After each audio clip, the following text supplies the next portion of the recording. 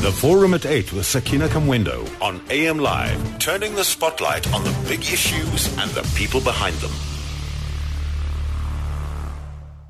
When you commit crime, there can never be any reason that you can give for killing a person. There is no reason under the sun. But in my case, what I would say is that I was so obsessed with her. And she was so beautiful. I was so obsessed. And she was my fiancée. But you see, my problem was, many people think I'm joking when I say sex played a crucial role in what I did, because I was so obsessed with her sex.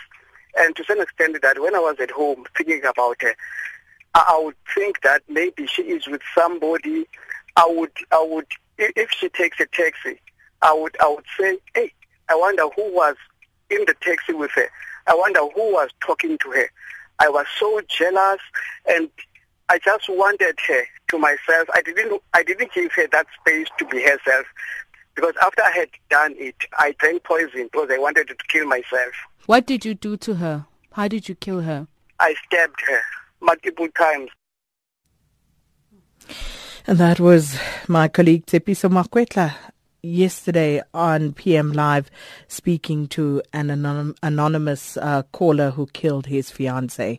And that speaks to the issue that we continue to grapple with this morning on the Forum at 8, the issue of violence against women and children. And it's once again come under the spotlight as it remains there all the time, under the surface. But then, of course, we have these waves like we have now. But I sit back and I try to think there's something very different in the air right about now. Not sure what it is, but it just seems to be coming from all angles. I don't know what's going on, South Africa, and maybe we should talk about this more and try to get to the bottom of all of this. And this past weekend, the charred body of 3-year-old Courtney Pieters from Elsies River on the Cape Flats was found in a shallow grave in Epping. And here in Gauteng, the bodies of 4 women was discovered in and around Soweto. And last month, the burnt body of Karabo Mokoena was discovered in an open veld north of Johannesburg in Lyndhurst.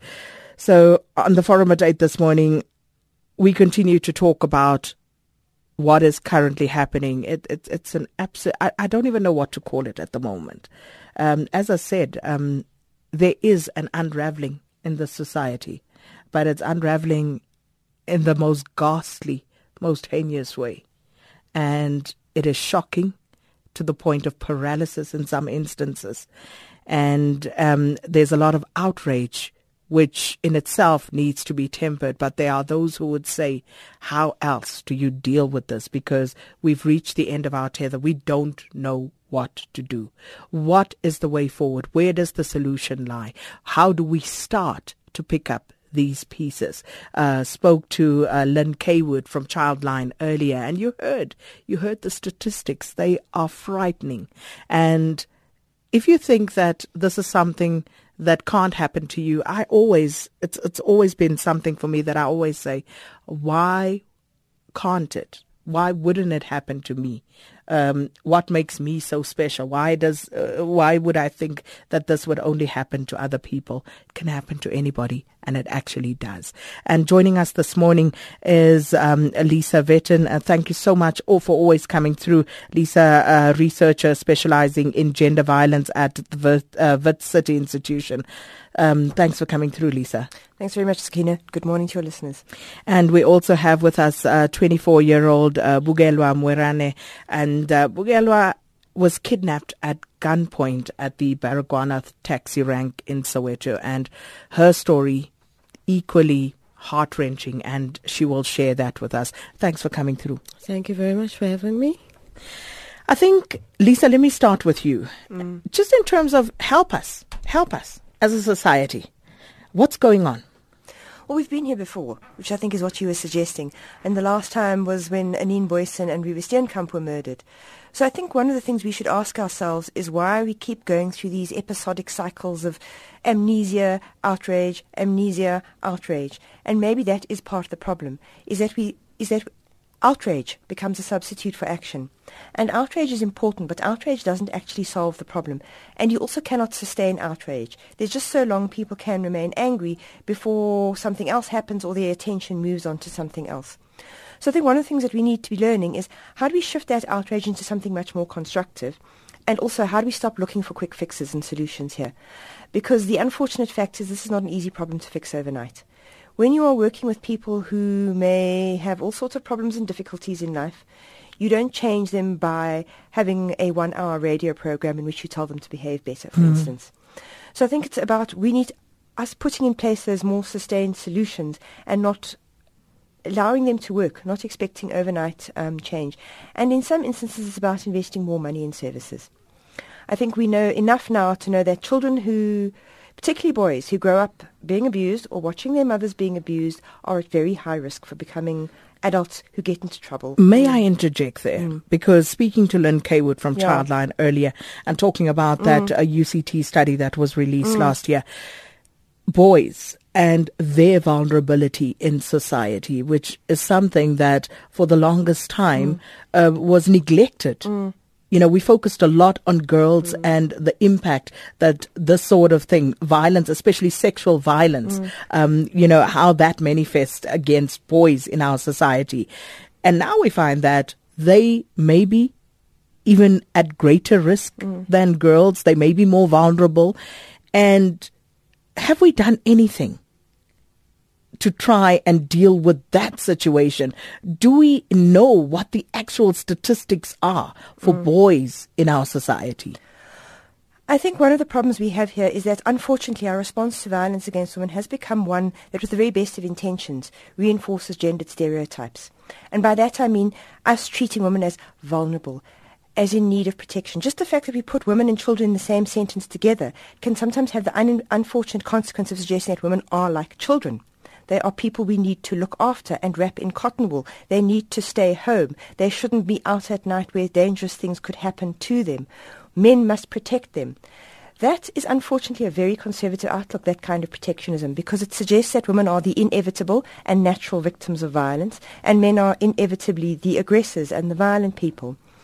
So if we go and look at that UCT study, if you look at it more closely, you'll see that it's very clear that when we talk about sexual violence, girls overwhelmingly remain remain victims. But we see that doesn't mean that we shouldn't be neglecting what happens to boys.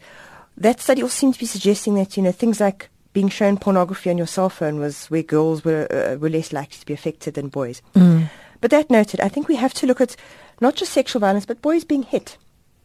Because one of the things that does do is predispose them to, and I certainly don't want to suggest that every child, especially a male child who's abused, is going to themselves become abusive.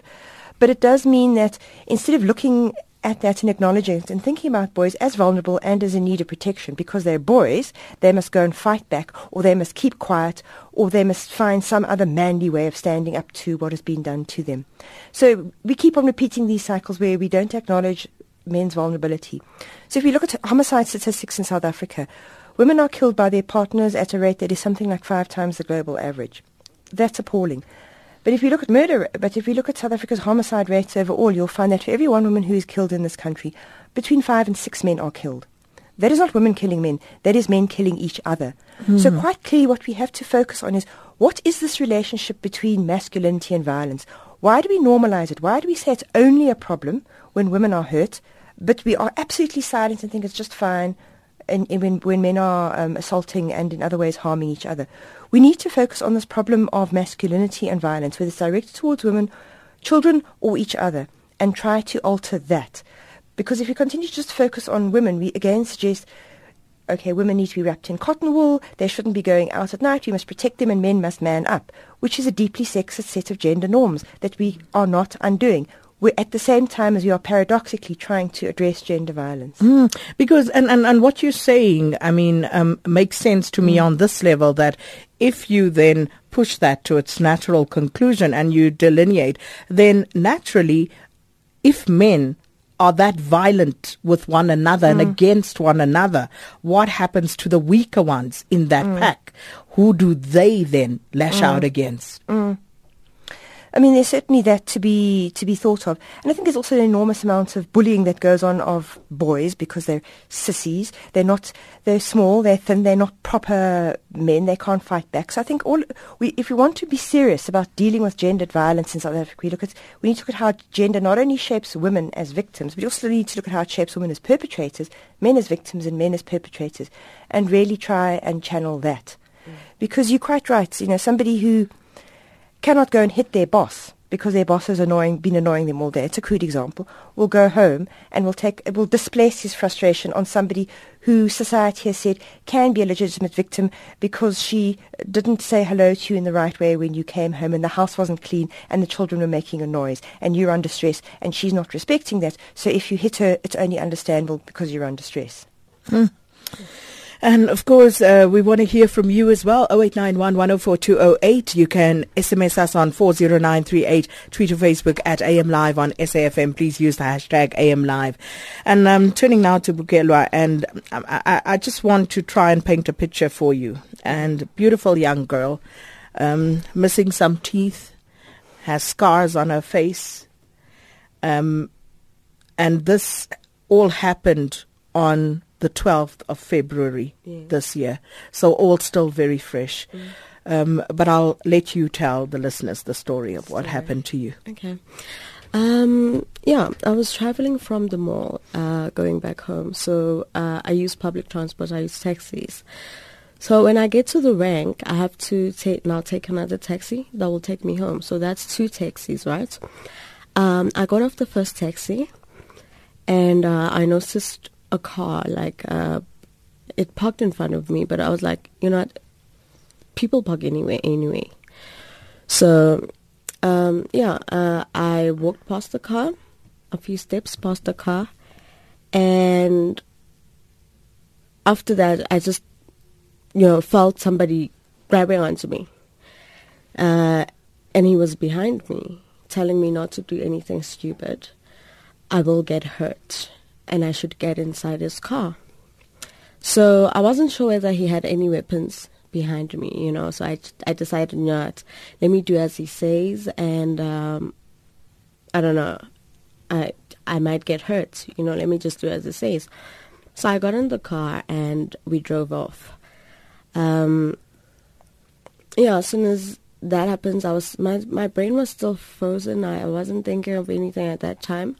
But I remembered, I remembered something I taught myself from a very young age, that if you ever find yourself in such a situation, don't panic. Because one thing I've noticed about rapists and people who serial killers is that they find joy in seeing you suffer. When they see you scared or when they see you in pain, it sort of gives them a rush. So I tried not to panic because of those reasons, thinking I might satisfy what he's trying to do to me by panicking. So I said to myself, you must think of a way out. When you're scared, it sort of blocks your mind. So try not to be scared, but try to think of a solution. Try to think of a way out. So while he was driving, while I was thinking of all these things, I looked outside the window and noticed that the door was unlocked. And that's when I decided, you know what, let me jump out of this car. There's no other way. I have nothing to lose anyway because he was going to go and kill me, And I'm like, but if I die, I would have died a fighter. I would have fought for my life. So, I jumped out of the car, and the minute I got up, I started running, of course. That's the first thing I started to do. I thought to myself, I'm bleeding and I might have broken my bones. So I need to start moving fast before I actually start feeling pain. The adrenaline has kicked in my body, so I have to start moving fast. So that's when I started running. And I saw him make a U-turn. And I thought to myself, okay, there's a bush there. So lie on the ground. And because I was wearing white T-shirts, I had to cover myself with grass. So I did that. And he passed, and I got up and I started running again. And he made another U-turn, and I did the same thing. And when I got up too quickly because he saw me. But then there were cars driving behind him, so he couldn't really make an immediate U-turn. So by the time he made a U-turn, I wasn't too far from the garage. So he came and parked in front of me. And I thought to myself, you know what, I have to start running now. If he has a gun, he's going to shoot from behind. So I'm thinking, what I was watching from one of the movies, right, is even snipers can't get a clear shot if you run in patterns. So I thought to myself, just run in patterns. Just run in patterns till you get to the garage. So I ran in patterns, and eventually I got to the garage. And that's when I got help. I called my mom and I told her, hey, I've been abducted. And she's like, what? I'm like, yeah, that's, you're going to find me at Bahara. I'm just going to go register myself. And I was lucky enough to find a couple traveling with a child. They took me then to the hospital, which was 3 minutes away. Then I registered myself, and by the time my mom got there, I was still, I was in pain. That's when I started feeling pain. Mm. Yeah. You still have the physical scars. I mean, those haven't even healed yet. Mm. I can't begin to think, what are you going through emotionally? Because as you said, you know, there is that adrenaline rush, the natural instinct to survive that kicks in. Mm. But the day after... like the day after, I was very happy to be alive. Mm-hmm. I think those are one of the things I was happy about. I mean, at some point when I was at the doctor, before he stitched up my face, he gave me this like strong, I don't know what that thing was, but it totally knocked me out. I thought I was dead for like 2 minutes. And that moment right there, you know, that moment where I felt like my spirit was, you know, detached from my body. And I opened my eyes and I realized that I was still alive and my face was stitched, and I just felt lucky to be alive, you know. Mm-hmm. And I didn't think of anything else. I was like, I survived, and that man didn't win. He didn't win because I got off that car. He didn't do what he wanted to do. And every day I tell myself he didn't do what he wanted to do. So if I let the thought of this event depress me, that's me giving power to this man. So I didn't want to give him that power still, because I said from the beginning, I won, and I am still winning each and every day. Bukelwa, did you get a good look at this guy? You know, do you remember his face? Because it was dark and I'm pretty blind, and funny enough, I was wearing my glasses that day, but they actually broke when I got off the car. But I since my sight is not that good, I remember people with their smile, and I remember the voice. I remember like the shape of his body, because I was only sitting next to him, right? So I only saw his side view. I couldn't see his front view of his face.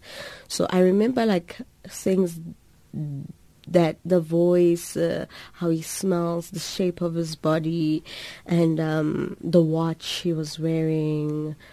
So I still remember such details. And the car? Were you able to describe because that? Now the car was parked in front of me. That's the first thing that I noticed before he actually came behind me. It was a navy polo player, and it had like a white fender. They said it's a fender. You know that part right above the tire, and by the bonnet. So it had a white fender. It's like he replaced that part. So unfortunately, I wouldn't have gotten time to get the number plates, and so when I went to the police station, that's one of the things they wanted, and I don't have a case number. I don't know why I've reported it. But what do you mean you don't have a case number? I went to the police station and I reported, right? And they called me. I could barely walk when I went there. But I said to myself, let me report this immediately. 2 days after, they called me and I said, I can't walk. Can you rather come to my place? Mm-hmm. And I told the detective, I got a lift from the lady next door. She's going to bring me there. He's like, I'm knocking off at 3. And it was 2:45. And I'm like, oh, okay, no, that's fine. Let me finish with my doctor's appointments. I will talk to you. So I called several times and he was never there. And I just said to myself, this is there's no use in this case because they keep asking for a registration number. How am I going to get a registration number? There aren't any cameras at Para. He didn't go into the garage. It's not like they would have gotten his number plate there from the videos. So I don't know. There's no help for me. I can't find this guy's registration number. I just really know what the car looks like. And that's all I have. I'm so sorry for what you had to go through. And that is 24-year-old Bukelwa sharing her story with us. And it is a frightening one, Lisa. Yes, it is. And I think Bukelwa is to be congratulated for having been so quick on her feet and in trying to ensure that he didn't do anything more, worse to her. But I think she's raising some other important questions, which is about the role of policing in creating safety. We might want to run programs to change behavior, but the fact is that some behavior we're not going to succeed in that. And for that, we need to have effective policing. We need to ensure that when there is a report, somebody who is exhibiting behavior like this, which is very predatory, and I'm sure it won't be the first or the last time, that there is proper policing to ensure that you find who this person is and then remove them in order they don't pose a danger to others. Mm. And as I said, the women with me in studio are survivors. Unfortunately, there are those who didn't. Yeah. And their families live with this. And there was a message earlier from one such family member who says, I lost 2 sisters in my family and we felt helpless as a family. No one was arrested. The pain is rekindled again and again. No vigorous counseling will help me, and this will haunt me until the day I die. Mm-hmm. Well, thank you for tuning into the forum at 8 this morning. And we are looking at the violence perpetrated against women in particular, and of course children as well in our society. But then, of course, as we touched on earlier, it's violence against everybody in this society that is finding ways of manifesting. And we need to try and find solutions. We need to try and find a way to move forward. And I would be particularly interested in hearing if there are any people who have solutions, ways in which we can move forward, find a way to deal with the scourge that is. It really is paralyzing our society. You can't go anywhere. You can't do anything because there's this new trend as well whereby they don't just hijack you, because see, now they can't just break into the car, the criminals. They need to have the keys, and for some reason they are now taking the victims with them. Who knows what for? And some again have been lucky. They've been dropped off elsewhere, but some are not so lucky. So how do we deal with all of these things? I don't know. I don't have the answers. But let's hear from some of our listeners. Lisa Vetten and Bukelwa Moerane, our guest this morning. 0891 104 208. Tabile in Durban, good morning to you. Hello, are you FM? You're welcome, Tabile. Yes. I'm very sorry about the young lady who's been through so much. I really feel it. I know people of my age, because I'm almost 40 years old. Maybe she could be my daughter, I'm very sorry about what happened to her. But just maybe to say something, I think I agree to the message that was sent through, that we should look at families. We should look at how do we bring up our families? How do we bring up our child? How do we bring up our sons in our families? I mean, I think we too busy chasing other things out there instead of focusing on families. We should actually teach, in families, we should teach our sons that it's not right to hit a woman and things like that. And we should just focus on families. We don't have time for our kids. We're too busy with everything. We're too busy with mothers now and fathers. We're too busy with work. And maybe the children are being looked after by a maid. Maybe a maid who's also getting paid. Maybe who doesn't care so much about kids. What time do we give our children as parents? We should go back and look at what we do as parents, because we gave birth to these children. So what do we do for them to make sure that we plant a good seed so that they grow up to be good adults? And also, it's important that whatever child that we're bringing up, we bring up in a good way, in a good society. Remember, in the olden days, the neighbor's child was my child. So we bring them up in a good way, because tomorrow that child could be a criminal because of the mere fact that he was never brought up in the right way. But he had a neighbor who was looking after the child well, some neighbor who was caring for the child. That child would learn to care for another person. So it's all about humanity. We go back to humanity and caring for each other. So okay. I think that's basically the answer. Thank you so much. And and I don't think that we are equals. We're really not equals, because I'm just making an example. There's something that, my husband can do that sometimes I cannot do as a woman. Yes, it's true. I mean, I wouldn't hit my husband, because I believe that he's much stronger than me. So we need to teach our men that you need to respect a woman, respect her and cherish her, because she needs to be treasured, and, things like that. Okay, thank you so much, Tabile in Durban. Bukelwa and Bedfordview, good morning. This is how I feel. I always saying that we live in a country where the citizens are not protected, more especially under ANC. Criminals, rapists, killers, they do as they please because they can get away with it, because there's no law and order under ANC. I mean, the only answer, you guys presenters, you always use the term I don't like. We are not a barbaric country. I don't know what it means. I mean, if you kill someone, you have to be killed. Not this thing you're going to be sent in jail for 20 years with a degree, you come back. And the things that you are doing in South Africa, these guys, they can do as they wish. Rampant or decide injections. There's no way. If you hang by mistake, your ancestors were not with you.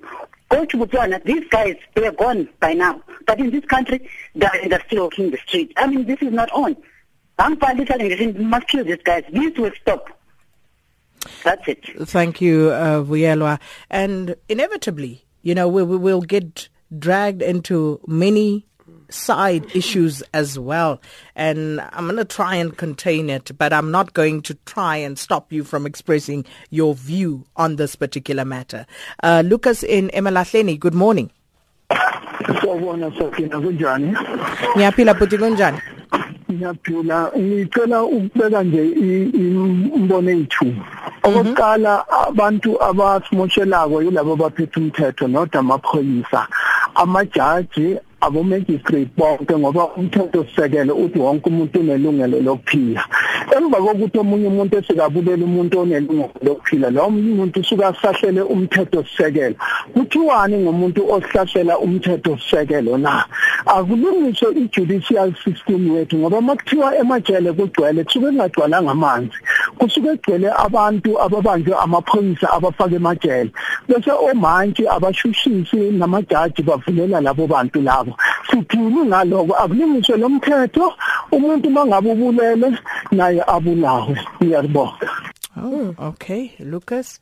And just for the benefit of those who may not have understood, Lucas is saying this is beyond just the police. It's about the criminal justice system. It's about the judiciary. The fact that, people not really getting their comeuppance, as it were. If you kill, you should be killed.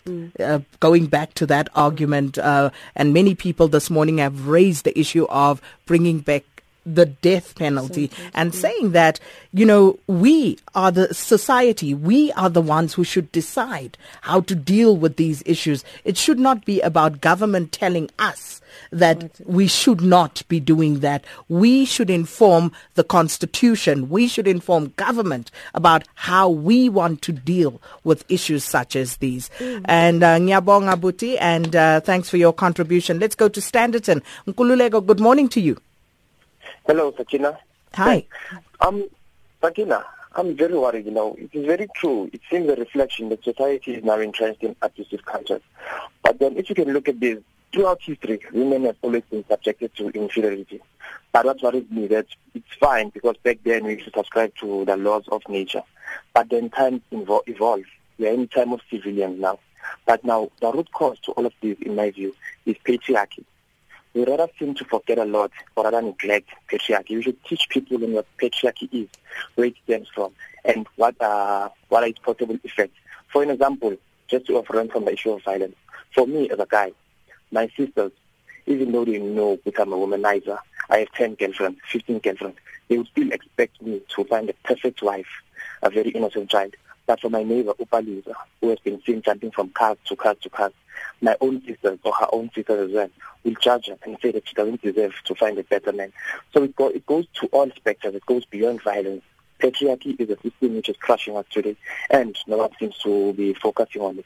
I think we should talk about patriarchy and teach people about patriarchy, because even today the campaigns which are waging for women's interest, they say men must protect women, men must do this, men are trash, men, everything, men. So we're still subscribing to the laws of patriarchy and the laws of nature, subjecting women to inferiority and men to superiority. Thank you. Thank you so much, Nkululeko. Mhlengi Bengu says, daily children go to bed starving while millions are spent on extravagant, useless things. And yet we expect a normal society.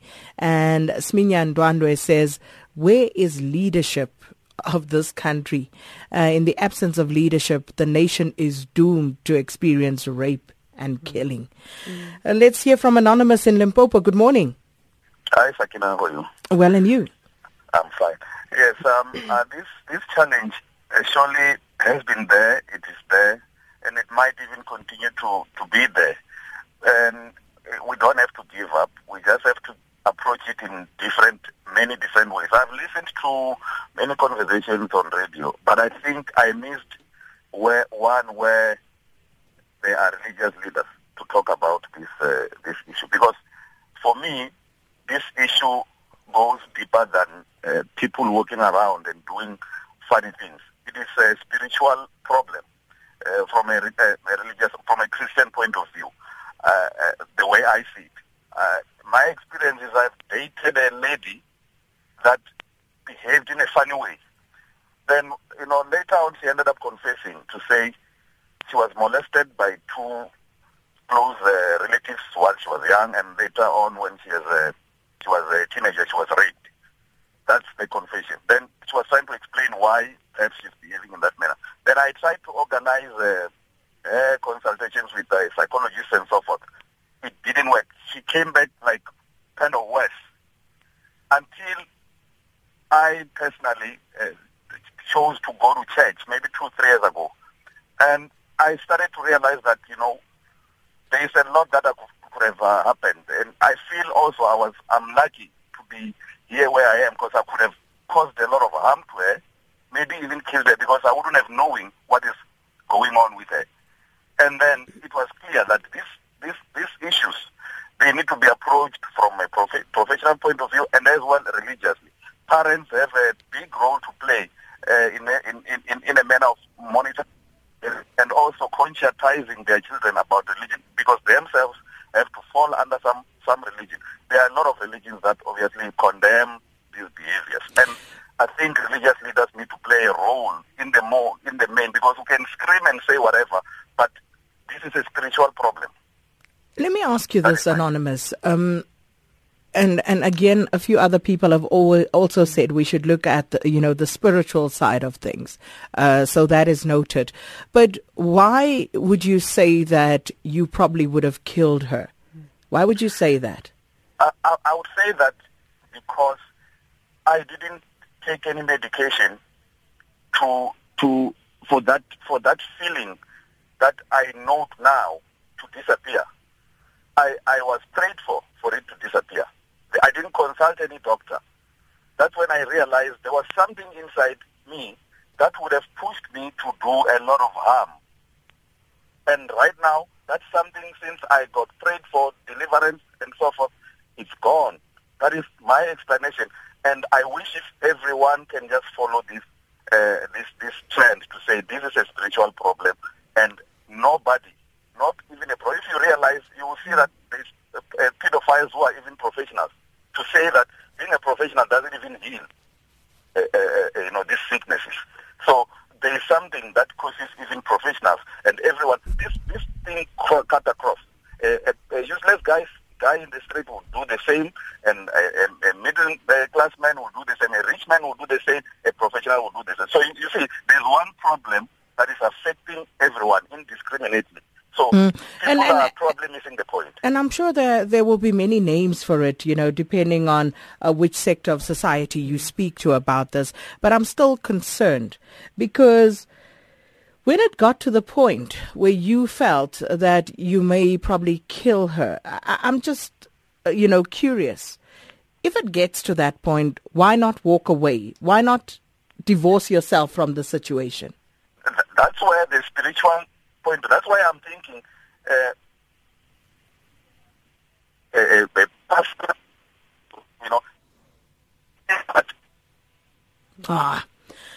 We've lost Anonymous there. Apologies, because I'm really interested to understand, and this doesn't just go for cases in the extreme, but even when we are talking about domestic violence, where someone slaps the other person, if it gets to that point where you feel this is where it's going, what is it that stops us from walking away, from getting out of that situation and just moving away from it? I remember someone saying, if I ever feel the need to put my hands on a woman, that relationship is over. Why can't we have more of that? Just a thought. Itumeleng in Mafikeng, good morning. Just a thought. Good morning, Sakina. How are you? Well, and you? I'm good, Sakina. Sakina, mine is that we need social mobilization. And this is pure criminality. And the people who are perpetuating these heinous crimes, we know them. We know them, Sakina. And what I think is that we need social mobilization. We need campaigns. As much as a month ago, we mobilized people, we mobilized society to march against the removal of the president. Let's go out there. Let us be seen to be saying something. Is it wrong for the country to develop special legislations to deal with this thing? Because we have special task forces that have been set up to look into this matter. I think we need something special as a deterrent, Sakina, that would respond to this particular thing. It's like we are in a season of killing women and burning them. And this season, we can't have such a season in our country, not in this democracy circuit. So I think government must come out and step out and begin to speak and talk, leave politics behind.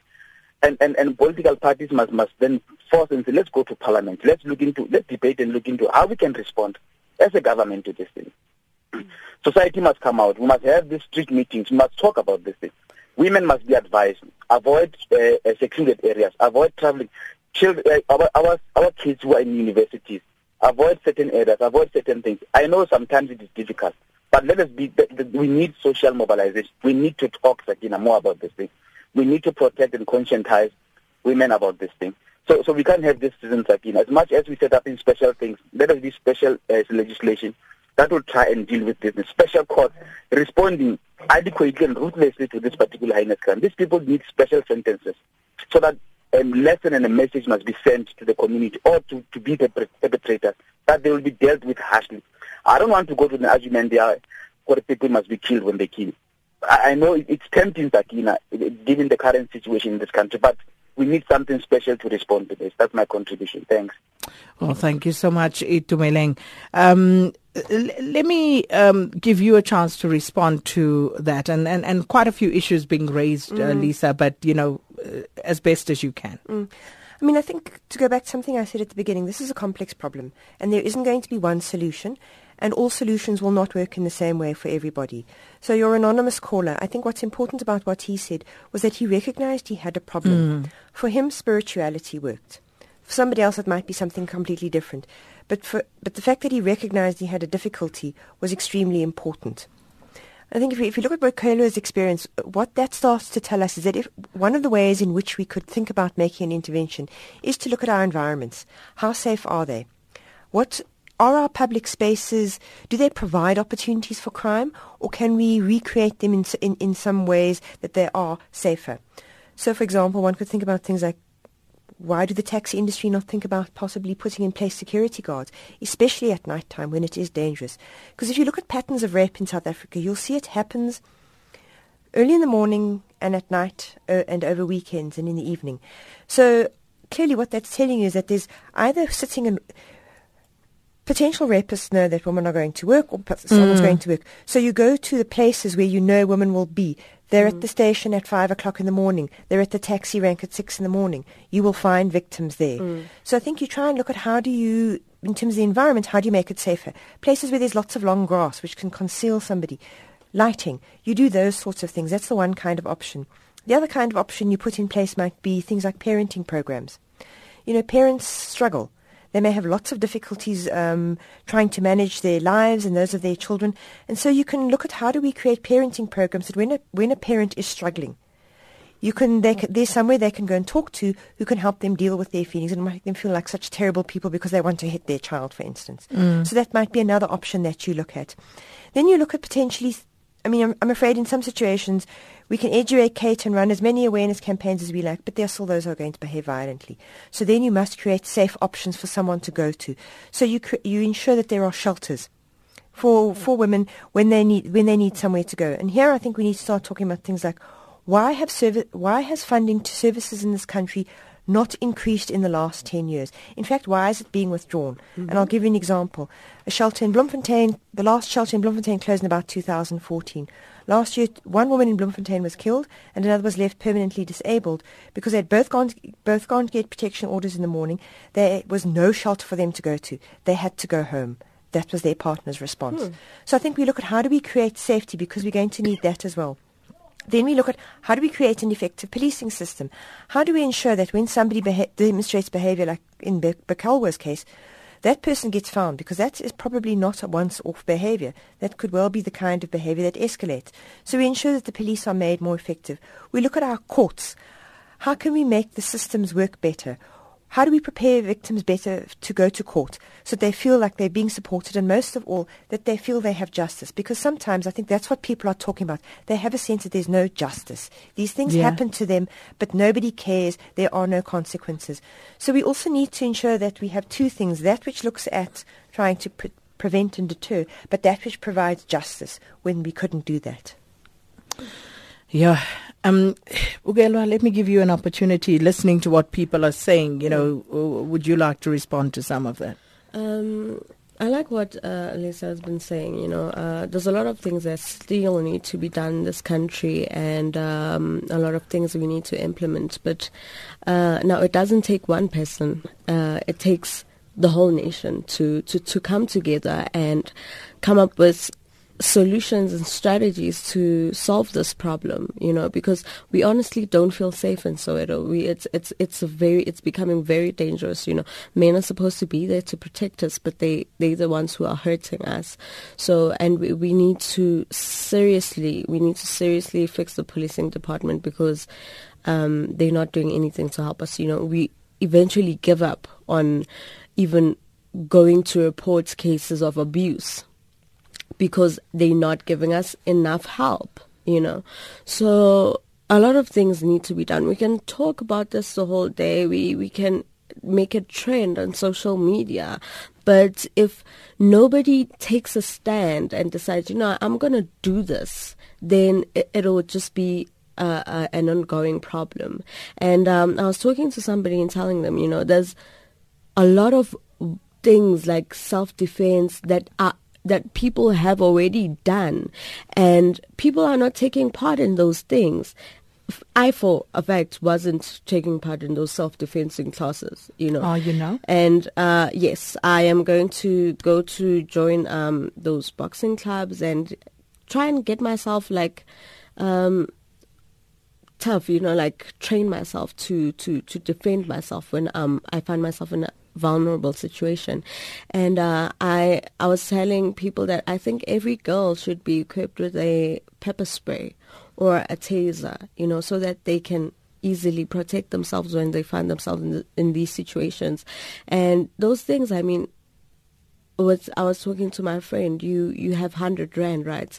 And you're thinking about your needs instead of buying this pepper spray, And I think somebody should be able to, like the same thing as they give away condoms to protect us from other things, we should get pepper sprays to protect women from violence. There's a question here about we should start by trying to find out who these perpetrators are. There's quite a bit of research that starts to tell us some of this and starts to tell us a little bit about, the factors that can play a role in this. So, I mean, it's part of the reason why I keep highlighting children, adversity, abuse and neglect. And I mean, you must remember that a middle-class child can be neglected. They can have all the toys, food, etc. But emotionally, they may not feel particularly wanted in their homes. So I think we need to look very much at children's circumstances, because if children are born into and live difficult circumstances, it makes life that much harder for them as adults. So we need to put a lot of effort in trying to address that, which is why we also need to put a lot of effort into domestic violence, because we also know that particularly for boys who have been abused and for girls who've been abused, unfortunately, there's a risk for the girl to become a victim and the boy to be a perpetrator. That's not always the case. Sometimes the roles can swap. But nonetheless, we know enough about that to be thinking that domestic violence ought to be a priority. I mean, so there's that. We also know, I think, that the men who do this are not necessarily, we always love to blame unemployment. That's not necessarily the case. In fact, some of the research that's been done looking at men who rape suggests that often they're men who come from homes which were not poor, but they've had just enough in life to want to aspire to more, but they don't have the resources to be able to do that. So I think what that's also telling us a little bit about is that particularly for young men, they have a lot of aspirations, but they're living in a society where unemployment rates are high and where all the kinds of things that you are encouraged to do if you are a man are not available to you. And where you can sometimes find some young men feeling resentful towards women because they feel, why are women being favoured over me? I ought to be getting these opportunities. So I think we can start to see from a little bit of what I've sketched where we would need to focus. And I think if we listen to if you remember, go back to the call at the beginning, he was talking about jealousy. In some ways, that is the researchers suggest that's the most common precipitating factor in why women get killed. A partner who is very jealous and obsessive, and secondly, you wanting to end or leave the relationship. So I think we should be looking at jealousy. Quite often, it can seem very flattering when somebody's SMSing you all the time and always wants to know where you are and always wants to be seeing who's calling you and is going through your phone and wants to go everywhere with you. That's not good. But see, there's a part, and this is where it cuts deep, because we come from a time where women used to brag to one another that you see, oh, I have a black eye today. Oh, Taba loves me so much. He didn't like that I was doing this and therefore he beat me up. And that's something, unfortunately, people start with their children. I'm only hitting you because I love you. You're telling a child from a young age that violence and being hurt go together. Yeah. So, that's a real problem for an adult. So I think we need to think really carefully about that. Because if you're told, it's only because I love you so much that I'm hurting you, it's a very confusing message. So I think it also talks about how do we think about love, romance, relationships? How do we deal with difficulties in our relationships? Why do we normalize jealousy and think that it's flattering? So I think, it's not just about how we bring up children. It's also about our social norms around how men and women conduct their relationships with each other, or even if in the same-sex relationship, because you see very similar problems within gay and lesbian relationships as well. What do we think love looks like? Is it smothering? Is it possessive? Is it one where If somebody doesn't behave in the way you want, you punish them by being silent, withdrawing, or threatening them, so that they then change their behavior in order not to lose your affection. Those are sorts of things that we also need to look about, is what are our socio-cultural norms around how we relate to each other, and how do we shift that and not make jealousy look like a good thing. And those are the type of conversations that we don't have, or we don't have enough of. I cannot remember, talking about what does love look like. And these are conversations, you're so right, that we should have. I think if we start talking about these things, then we'll be able to groom and rebuild the younger ones. If honestly, I don't know anything. The only thing I know about a relationship is that a man's supposed to be jealous and a man's supposed to hit me to put me in line. If I know that, obviously I'm going to raise my child to live the same way. And I mean, I have a 4-year-old daughter. If I say it's right for her dad to hit me, that means I'm saying it's right for your partner to hit you, and you must submit to everything he says. You must be obedient. I think we need to get involved with our parents. I mean, I'm 24, right? And the generation before me, I think they still have that old mentality that women are supposed to submit to men and women are supposed to be obedient to what their men say. So I think us as people in my generation, like my people and who are as old as I am, we need to start talking about these things. We need to start standing up to our parents and saying no. If you see that your dad is hitting your mother, you need to stand up and say, no, Dad, it's wrong. It's wrong. And speak up for your mother, because they honestly, I've noticed in so many families, they honestly don't see that it's wrong for a man to hit you. And you grow up knowing that it's okay for a man to hit you. Well, you see how much we still need to discuss. But I can't thank you enough for coming through and sharing your time with us this morning and your story. Thank you for your bravery, Bukelwa Moerane and Lisa Vetten. A pleasure as always. Thank you for participating this morning. And I am aware that there's a problem in the Durban area. We will podcast the show, so you can go onto the website to listen to it again. Thank you, everybody. It's time for the news now with Nomsan Mdluli.